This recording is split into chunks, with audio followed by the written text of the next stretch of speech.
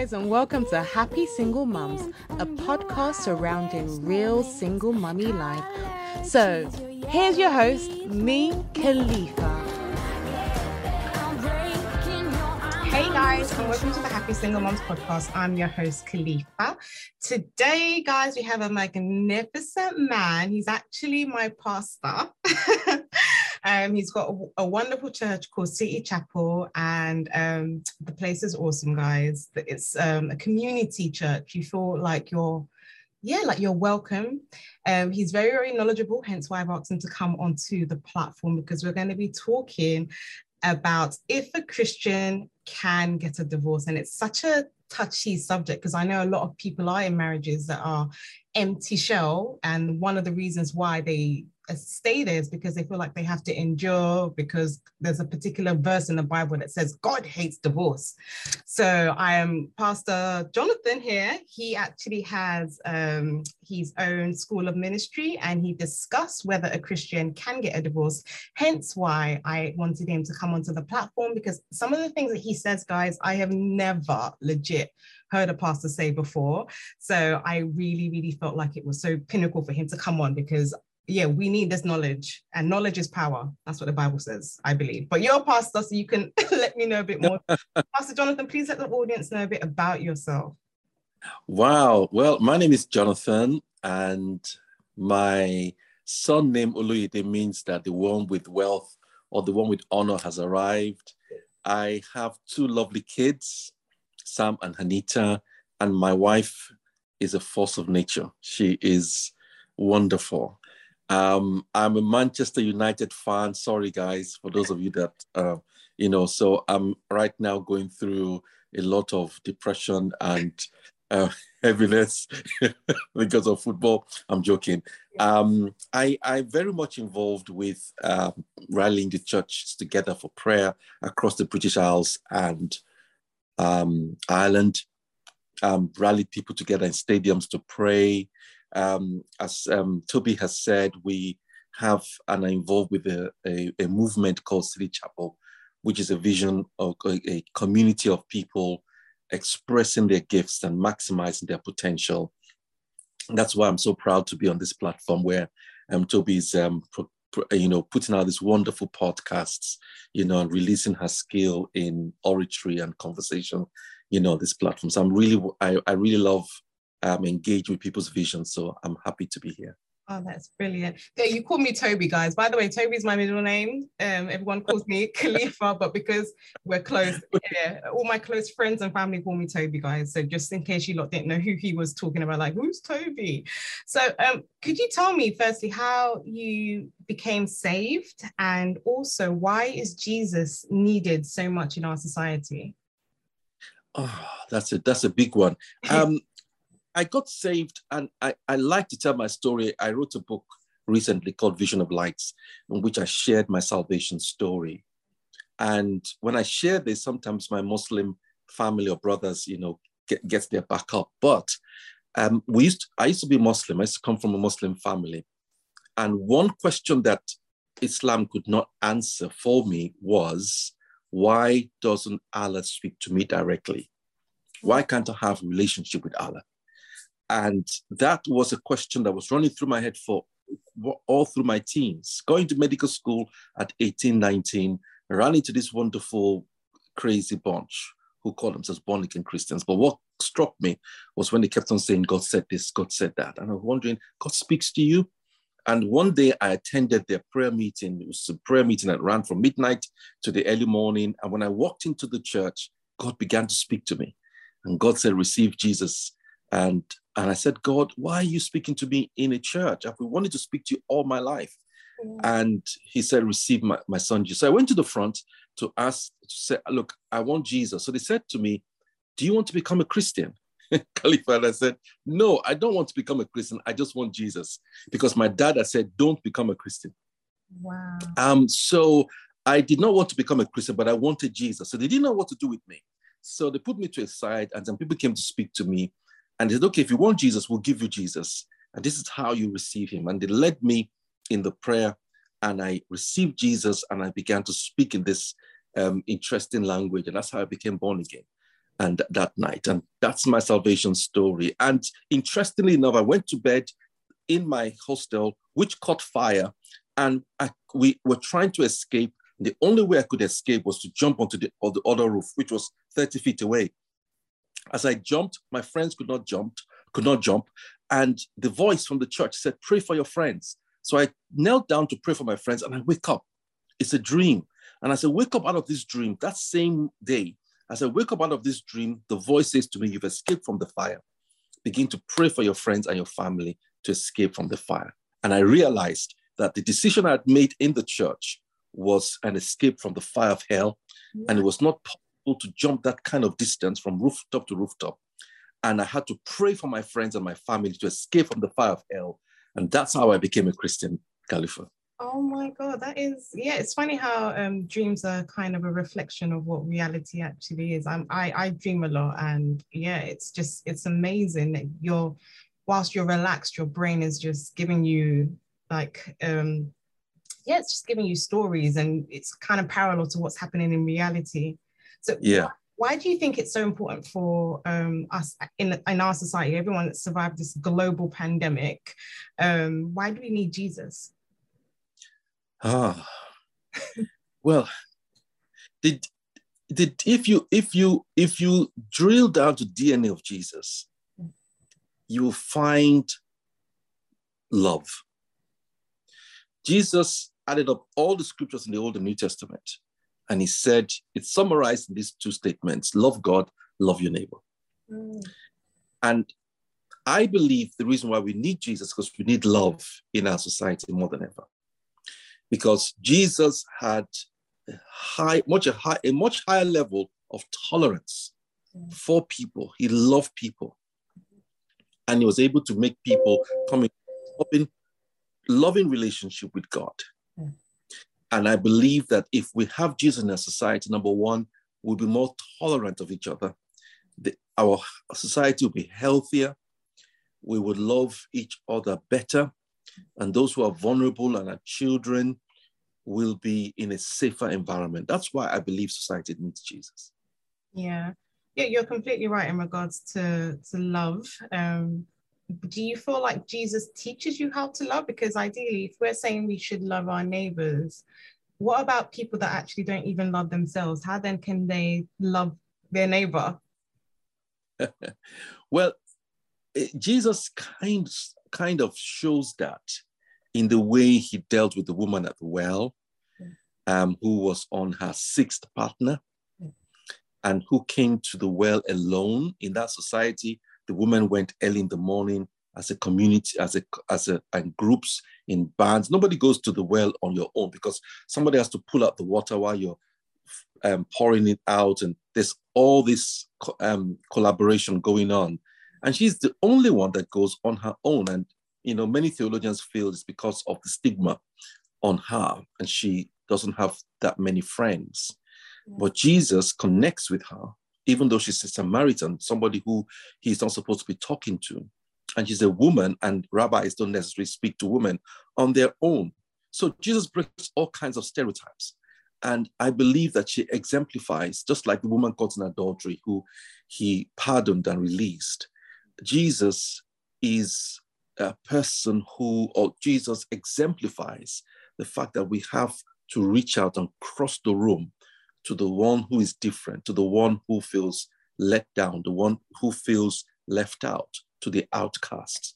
That's Jesus. And he shows it in so many stories. I could do a whole sermon here, but that's not the reason why we're here. But that's brilliant what you said in regards to Jesus, like showing what love is and having quote unquote grace. I think personally for me, sometimes when I would go to church, I didn't experience love. And you would think that church isn't for like the healthy, church is for everyone that's broken. No one is completely whole anyway. But I think oftentimes when you go to church, you kind of want to have that embrace and that love. And sometimes you're not always met with it. By the way, guys, their church actually, I've experienced love from their church. I call them real Christians, by the way.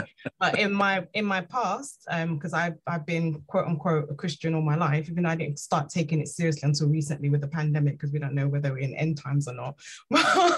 But yeah, what about people, especially single moms that go to church and they kind of want that love from people? They want that community and they don't experience it from the one place they think they should actually receive it.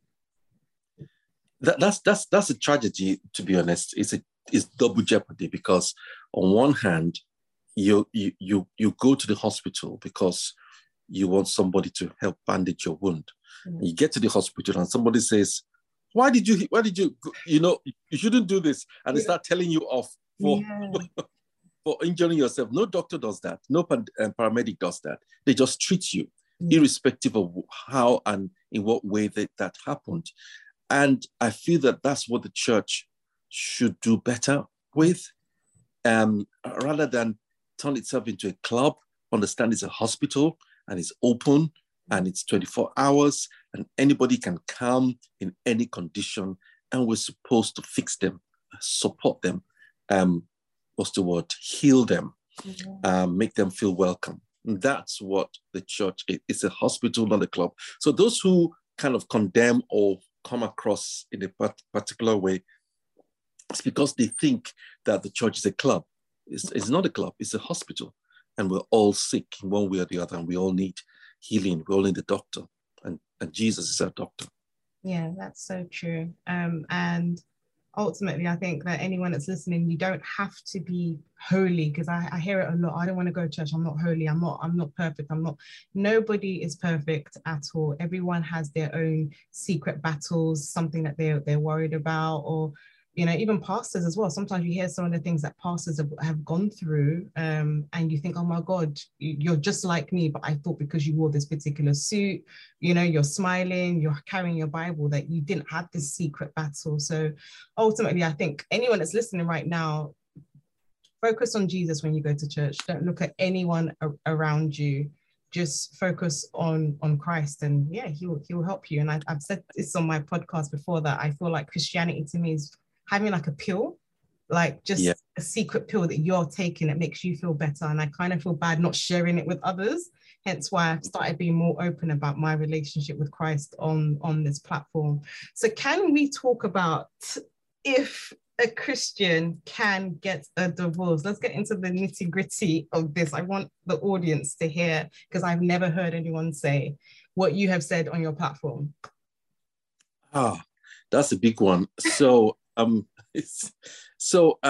me just start by saying that yes, a Christian can get a divorce. Traditionally, the church has taught that a Christian can get a divorce if there's adultery, or somebody dies.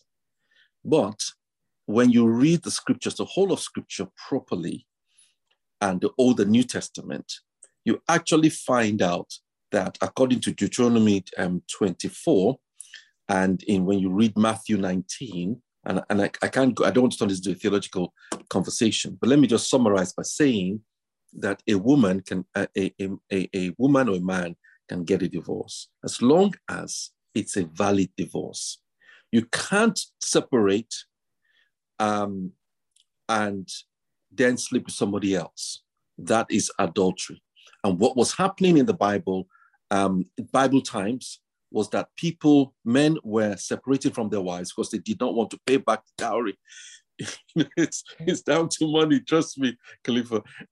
Because in Hebrew culture, in the Asian culture, you married a woman and you paid an amount for her because she's valuable. And also, the dowry went into almost like as a security in case anything happened to the man, because most of the women in those days were not independent like today. They were not breadwinners. So the woman, generally speaking, stayed at home, took care of the kids. So she was vulnerable. She was dependent on the man. So the dowry was almost like her pension, was like a fallback clause for her in case anything happened. But if there's something wrong with the woman, and she messed up, a man could divorce a woman, but a woman could not divorce a man, generally speaking. Yeah. And so a man could divorce a woman and send her away. Now, usually written into the contract was if the woman messed up, then she can only get a percentage, maybe 25, or she forfeits her dowry. Wow. And so many men were separated from their wives because they didn't want to go through the proper process of giving her back her dowry or what was due to her. Because if you separate, she's still your wife, but you're not living together, and another man cannot claim her as a wife. And that was what was happening. So when Jesus Christ said, if anyone puts away his wife, except for adultery, makes her commit adultery, he was talking about separation, not divorce. Okay. So what do you feel are grounds for a divorce? The reason why I say this is because I have seen couples who, number one, they have empty shell relationships. Number two, their spouses having an affair, or like number three, domestic violence, financial abuse. And yet, because of the church, they have decided to remain in that toxic situation just because of that quote unquote God hates divorce. I've seen it through, well, like my aunties, my mom has experienced a divorce, and I don't know whether it's because I'm Nigerian as well, that it's kind of like, no matter whether I've got a law degree, a master's, a business owner, if you're not married, like all of that is null and void. Being married, it's been placed on such a high pedestal, no matter how toxic it is. So what grounds do you think women and men have to actually be able to say, do you know what, this is not the will of God? And so to make it very simple, there are 4 grounds for divorce, biblically speaking. Okay. You know, 3 A's and a D: abandonment, abuse, adultery, and death. Okay. So in the Old Testament, if a man went away to trade and didn't come back to his home and was just going around the world and left his wife for years, that's called abandonment. If he did not provide her with 3 things, food, clothing or shelter, and sex, sex as in conjugal rights, she could go. If in the Bible, if a man abused a woman and misused her, even if she was a slave, she could leave. So those abuse is a very strong one. Abandonment is another one. And even Paul says, if the unbelieving husband or wife wants to go, let them go. You're not bound by that. So if they go, they abandon the relationship, you can divorce. The common one is adultery. That one the church has taught over taught, and then death. You know, so these four grounds, and you can unpack what you mean by abandonment and abuse on a number of biblical grounds. So if you're not providing, if you're not sleeping together, if you are not providing the needs for the marriage to the woman or to the man, those are grounds for divorce. Now, the reality is that pastors or leaders need to be careful so they don't give people just a willy-nilly excuse to say that I want a divorce. It's better if you have a pastor or a leader or counselor that can walk you through the issues in your marriage. Work at it. Do the best. God hates separation. That word is not even divorce. The English translations translated as divorce. He hates putting away, which was the separation part. So I don't want to get into that. So the church has taught for centuries a wrong, incomplete doctrine that you can only divorce if there's adultery or there's death. It's much more than that. The Bible is very explicit. Anybody listening to this podcast can go and read Deuteronomy 24, verses 1 through to 4, and you understand that God doesn't have an issue with divorce. He just wants the divorce to be properly done. Yeah. So why do you think that more people in the church are separating? Because studies show that it's kind of parallel to people that aren't even Christians. Well, I think because there are many that go to church and are not necessarily followers of Jesus. So the fact that the church has 10,000, 20,000 people, maybe the followers of Jesus are 10% or less. Because I feel that if you're a true follower of Christ, number one, he brings you to a place of great humility. Mm-hmm. And he talks to you, he supports you. And you'll find out that one of the things that Jesus does so many times and will force you to do is to forgive your partner. Rather than build up this resentment, forgive, talk. So forgiveness is a very strong and powerful force that Jesus brings. He says that if somebody wants to go with you a mile, go with them 10, go with them 2 miles. If somebody wants your jacket, give them your vest. If somebody slaps you on the cheek, turn the other cheek. In other words, he's basically, when you walk with the Lord and you follow Jesus, you'll find out that he will turn you into a wonderful wife, a wonderful husband, irrespective of your temperament. Not many churchgoers are followers of Jesus. There are many churchgoers and there are fewer followers of Jesus. So when people say many Christians are now divorcing, I say it's because there's a greater level of attendance in churches, not necessarily an increase in disciples in those churches. So then how then can you then cultivate those, fruits of the Spirit, such as forgiveness and letting go, when in actual fact, we learn about forgiveness from our parents, for example, and we learn about our relationship. Because up until the time that I had my son, that's when I really understood the love of God, because I'm worrying about this little creature every day. I'm praying for this person, I'm feeding him, I'm bathing him, so that's when I fully understood, and I respected my parents more, like, you lot really tried.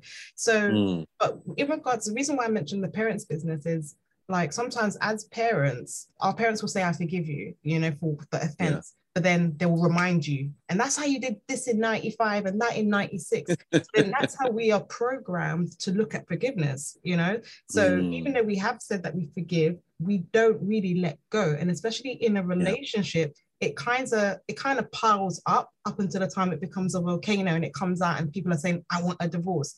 So my question to you is, how can we cultivate the gifts of the Spirit so we can fully let go when people slap us on the left cheek and we're giving them a machete on the right? Yeah. There's a lot there. There's a difference between forgiving and forgetting. Okay. There's a difference between forgiving and forgetting. So some people say, I forgive, but they don't forget. So they bring it up, like you're saying. Yeah. But one of the ways by which you can forget is thoroughly talking through an issue. And what I mean by that is, so if somebody spilled milk, you hate people spilling milk. Yeah. You sit down and talk about why the other person is spilling milk. Maybe they love milk, or whether they be careless about this. You talk about it and you talk it through to a point where you understand why the other person did what they did.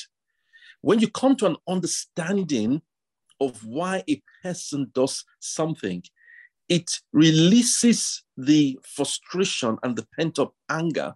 Because many times the reason why we don't forget is because we feel the person did it with intent.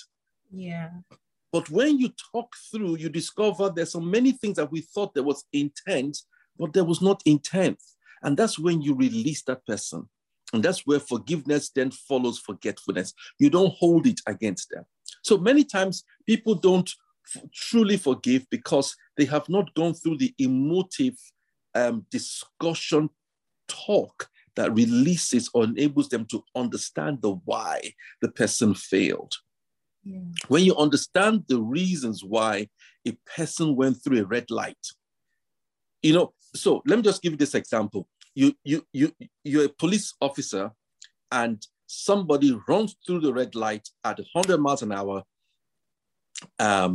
and you chase them and you stop them. And then when you wind down the windows, you discover that there's a pregnant woman in the back who's bleeding and who needs a doctor immediately. That changes your perception of a fast-speeding driver. Yeah. Because you understand the reasons why he did what he did. Yeah. And many times we don't talk to a point why we understand why somebody went through a red light. So if we did, that we wouldn't give everybody a ticket so quickly.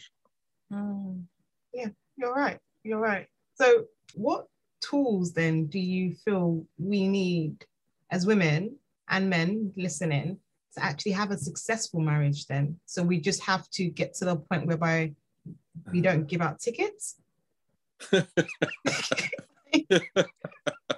Well, that's a very broad, this is a marriage seminar in its own, but let me, I think, so if I was going to be very simplistic, so please forgive me if you think I'm being too simplistic. You have to come to one of our Fortalist seminars to really hear this properly.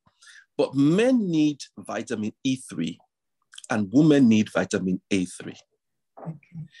A3 for a woman is attention, affirmation, and affection.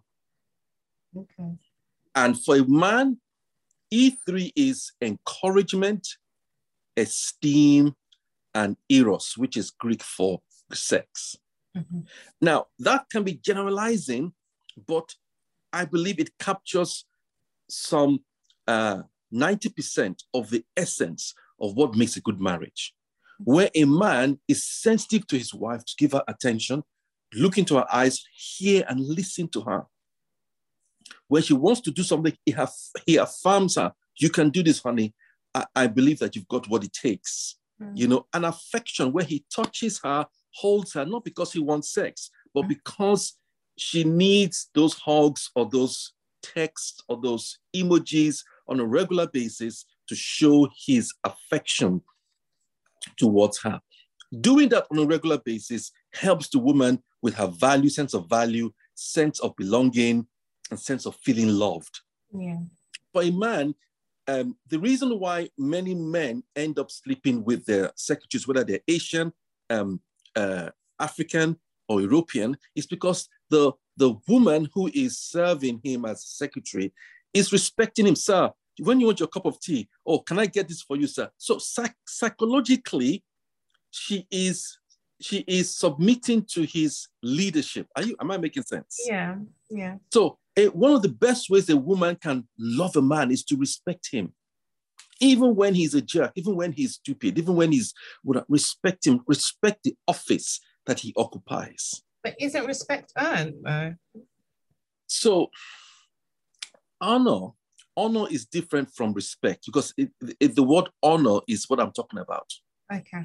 When a man is a husband, he comes with an office called a husband. He's no longer just a man, he's now your husband. So honor the office of being a husband. And what I mean by that is, for example, there's certain things you wouldn't do publicly to him. Privately, you can have a go at him. Okay. But publicly, there's certain things you wouldn't do. There's certain things you won't say to him in front of the children. For example, I'm just using this as examples. You know, there's certain things that make him feel honored. So you find out what are the honor boxes for your husband. And it doesn't mean that you can't challenge him. That doesn't mean you can't give him a real ticking off. You know, but there are many things that you do that makes him know that you honor him. Yeah. You respect him as your husband. And there's certain things you won't touch or do because it is the office that he occupies. If that makes sense, if I use the word office loosely, you know. Yeah. No, so I think what you're saying is actually right, because I do feel like in relationships, when the honor / respect is gone, that is when the deterioration of the relationship starts going. Yes. Yeah, but I then do think that there are certain men that they resent it, but they don't make decisions. And then when the woman actually then starts being in the driver's seat, they resent that. But then you put me here because you're of poor decision making, you know? So it's, and I say to people a lot that the reason why I can't date anyone that's not working, that's not focused, is because before he even met Adam, he already had a job. He already knew where he was going. He had a destiny. He was. But that's a fact, because not every man is a husband, and not every woman is a wife. Yeah. You have to find a man that is a husband and a woman that is a wife. Two different things. Yeah. So what are your thoughts on sex out of marriage? Oh. Every time the Bible talks about, and I'm speaking as a pastor now, this is my worldview. Okay. So in the world, in Hollywood, in society, sleeping with somebody that is not your husband or your wife is allowed. You know, it's a norm. Yeah. But within a Christian worldview and the Bible, sex is always gift wrapped within a married relationship. So sex outside of marriage, that is why Joseph, when Mary got pregnant, was going to put her away. He was going to put her away, that you can't be my wife. Yeah. And so you find that in the Bible teaches the principle that sex is supposed to be in marriage. In fact, even in the Old Testament, if a man sleeps with a woman, it's not rape, okay? The Bible says you have to marry her. Wow. Yeah. So the Bible teaches that because sex is such a powerful thing, because sex is, God designed sex as a coming together of two bodies, of two souls and two beings. And when you lie down with a person, part of you is connected with that person, whether you like it or not. Pheromones, biologically, psychologically, spiritually. So sex is not as casual as we tend to make it in our society. Sex is very heavy, you know, and it's more than just God saying, I want to be religiously conservative. He's basically saying for your own good, psychologically, for your own good, biologically, for your own good, spiritually, don't have sex except it is with your husband or your wife. So in that context, sex is has to be in the context of marriage. And one of the things that the society and the enemy has done when I use the word enemy, I'm talking those who are anti-Christian values, have done successfully, is to make sex casual and to make us value it as something that doesn't have any repercussions beyond the act. Yeah. So to be honest, sex has to be gift wrapped within marriage. And one of the things the church doesn't do well is talk about sex. Women need to be taken to, in my humble opinion, need to be taken to sex schools within a community and taught how to service their husbands and husbands how to service their wives. It's funny you say that. It's funny you say that because I know that in the Bible somewhere it says that the Hebrew women used to teach the young women how to be wives. And because me being Nigerian, I was always told that in Nigeria, a lot of married women would never get a Calabar woman to be a house girl, because apparently from when they're really young, they actually teach the young girls how to satisfy a man. So it's so weird that you just said that, but that's something that actually they do in Nigeria. And the Bible does say that like the Hebrew women taught the younger women how to be wives. But when a lot of people have like fragmented relationships, it's very hard. We're just trying to put a round circle into a square box. We don't really know what a healthy relationship looks like, or how affects the only things we see is from television really in regards to a husband and wife, and that within itself isn't a great example. Yeah, we've lost that element of community and passing on knowledge. Because did you watch, is it Bridgerton, the popular Netflix program last year or year before? Was called Bridgerton. Was this were they black royalty? Yes, black white royalty. Yes, you know, and they kind of dramatized the fact that the woman or the girls had no clue what sex was about, you know, and that is part of the problem. You know, the church needs to demystify. I mean, God was the one that designed the sexual organs. He put nerve endings in our bodies. So God does know that God is not prudish about, he's not shy when it comes to enjoyment and sensory and touch. And we need to celebrate this as part. Sexuality is part of our nature. God made us this. And we need to celebrate that and not be shy, or what's the word? embarrassed to impart that knowledge to our children and to our communities, in my humble opinion. Yeah, you're definitely right. I haven't had the sex talk with my 10-year-old yet, even though one of my close friends, she called me in a panic and she was saying to me that she caught her son, because on YouTube you can see the history. So she caught her 10-year-old son looking up how to jerk off, and she was like, oh my God, what am I going to do? So she spoke to him, and he said he heard the older kids talking about it. So he went to go and investigate. So she said to me if I had like the talk with my son, and I was like, nope, I do not want to bridge that topic. And I don't, yeah. I'm so good. I don't think it's the talk. I think it's a gradual talking, because I think it's something that when there are 2 or 3, certain little ways in which you can, express sexuality at that level, where they are giggling when you touch them in certain areas. I say, oh no, that's fine. That's a sensitive spot. That's your sensitive spot. Whatever. Gradually you begin to introduce the sexual language, so that because the reason why it becomes the talk is because we don't address it at all. Yeah. And I think that oftentimes if you get it wrong, it can scar. Because I remember when I started my period at 11, my mom's advice was, don't let any boy touch you, you get pregnant. So I was like, so afraid, like no boy should touch me, because I didn't want this, so I think we need to have some sort of education and some sort of, breakdown, and this is how you approach the topic with your children, so they don't end up learning outside like madam over here did, with very, very bad advice that your friends give you. So yeah. I was going to ask you, because obviously this is a single mother platform, if you wouldn't mind praying for single mums, because the pandemic has been really hard. I strongly believe that we do need Jesus. And I said this to my friend yesterday, actually, because we were talking about religion, and he said that he didn't believe in God. And I said, you know what, even if, hypothetically, I am wrong, that there is no God, that we had this big bang, and yes, the Darwin theory is real. I would rather believe.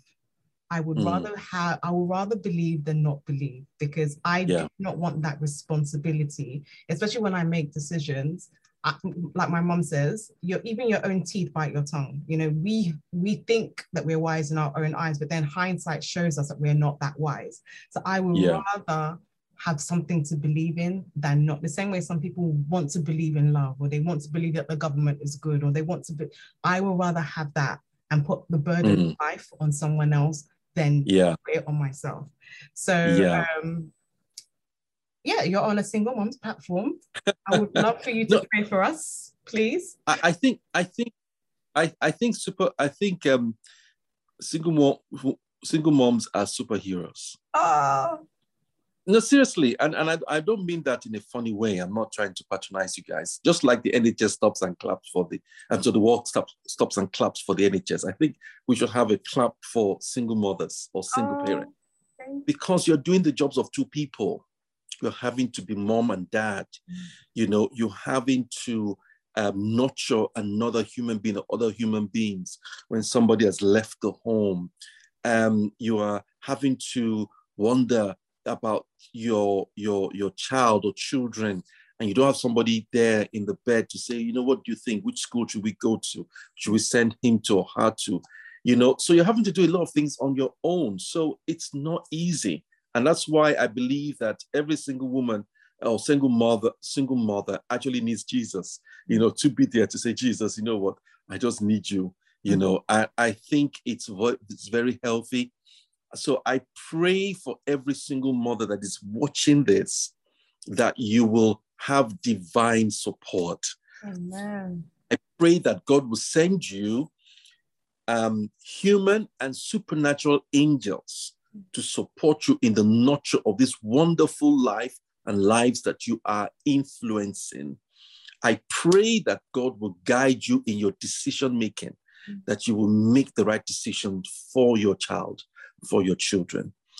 I pray that you will have the right emotional support and that you will not lose it and feel alone. I pray that on the lonely nights when there's nobody there and your body or your mind is crying out for companionship, that God will strengthen you and God will support you, and God will get you through every period of temptation, depression, and frustration, and bring you out onto the other side, complete and whole, in Jesus' name. Okay. So I celebrate you, single mothers and single parents, that may you flourish and may you see the result of your labor, and your children will grow up and they will make you smile and make you laugh.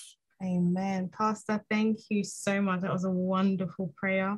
Where can people find you, find your church? You wrote a book, guys, so he's going to let us know a bit about that. So where can people find you on social media, your church?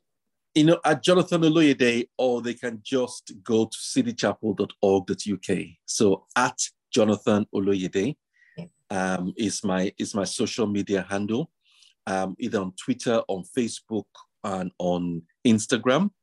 So that's my name and my surname together at Jonathan Oloyede. And then the book, they can go to visionoflights.com and they can connect, or they can just go to citychapel.org.uk. So those are my social media connections on this platform for today. Pastor, I want to thank you so much for taking up the time and coming on the Happy Single Moms podcast. It's been my honor. Thank you.